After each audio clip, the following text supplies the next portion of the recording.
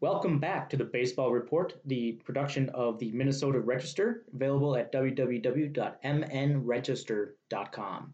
Today we're talking about a few main things. We're approximately 20 days away from the start of the 2021 season in spring training down in Florida. Today, number one biggest news on the docket, Eddie Rosario is signed to the Cleveland Indians. Now, as you may know, the Cleveland Indians are the rivals of the Minnesota Twins in the AL Central Division. They coming just one game behind in the 2020 season.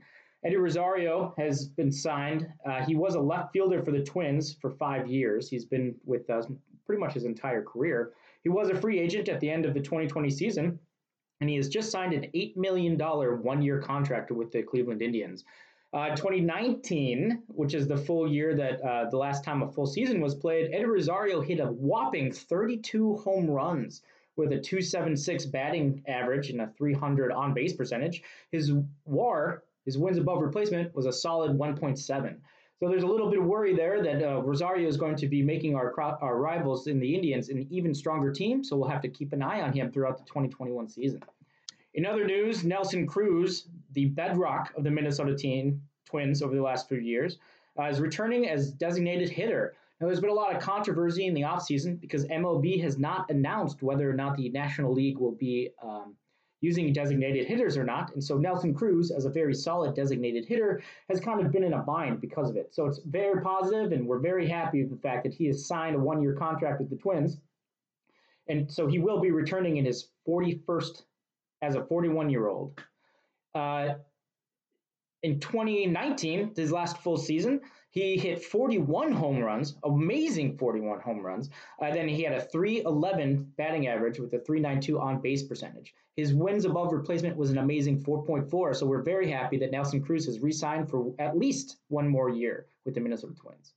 Third item on the docket, we have a new shortstop that is recently signed. He's coming over from the Angels. Andrelton Simmons. I think his name is pronounced Andrelton. He's 31 years old. He's been playing for many, many years with the Angels as well as a few other teams. He's coming over as shortstop, and he signed a one-year contract worth $10.5 million. Originally from a small island country in the Caribbean, Curaçao, in 2019, his last full season, he hit 264 for batting average with a 364 on base percentage. He did play for 30 games in 2020, and he did have a slight improvement in stats, but because it wasn't a full season, those stats don't really matter. In 2019, again, he hit 7 home runs. Not amazing, but not terrible. And his wins above replacement was 1.9, just 0.2 above what Eddie Rosario was at. However, his wins above replacement has been excellent for years. He's a really great player. He peaked in 2017 with a 7.8, which is astounding.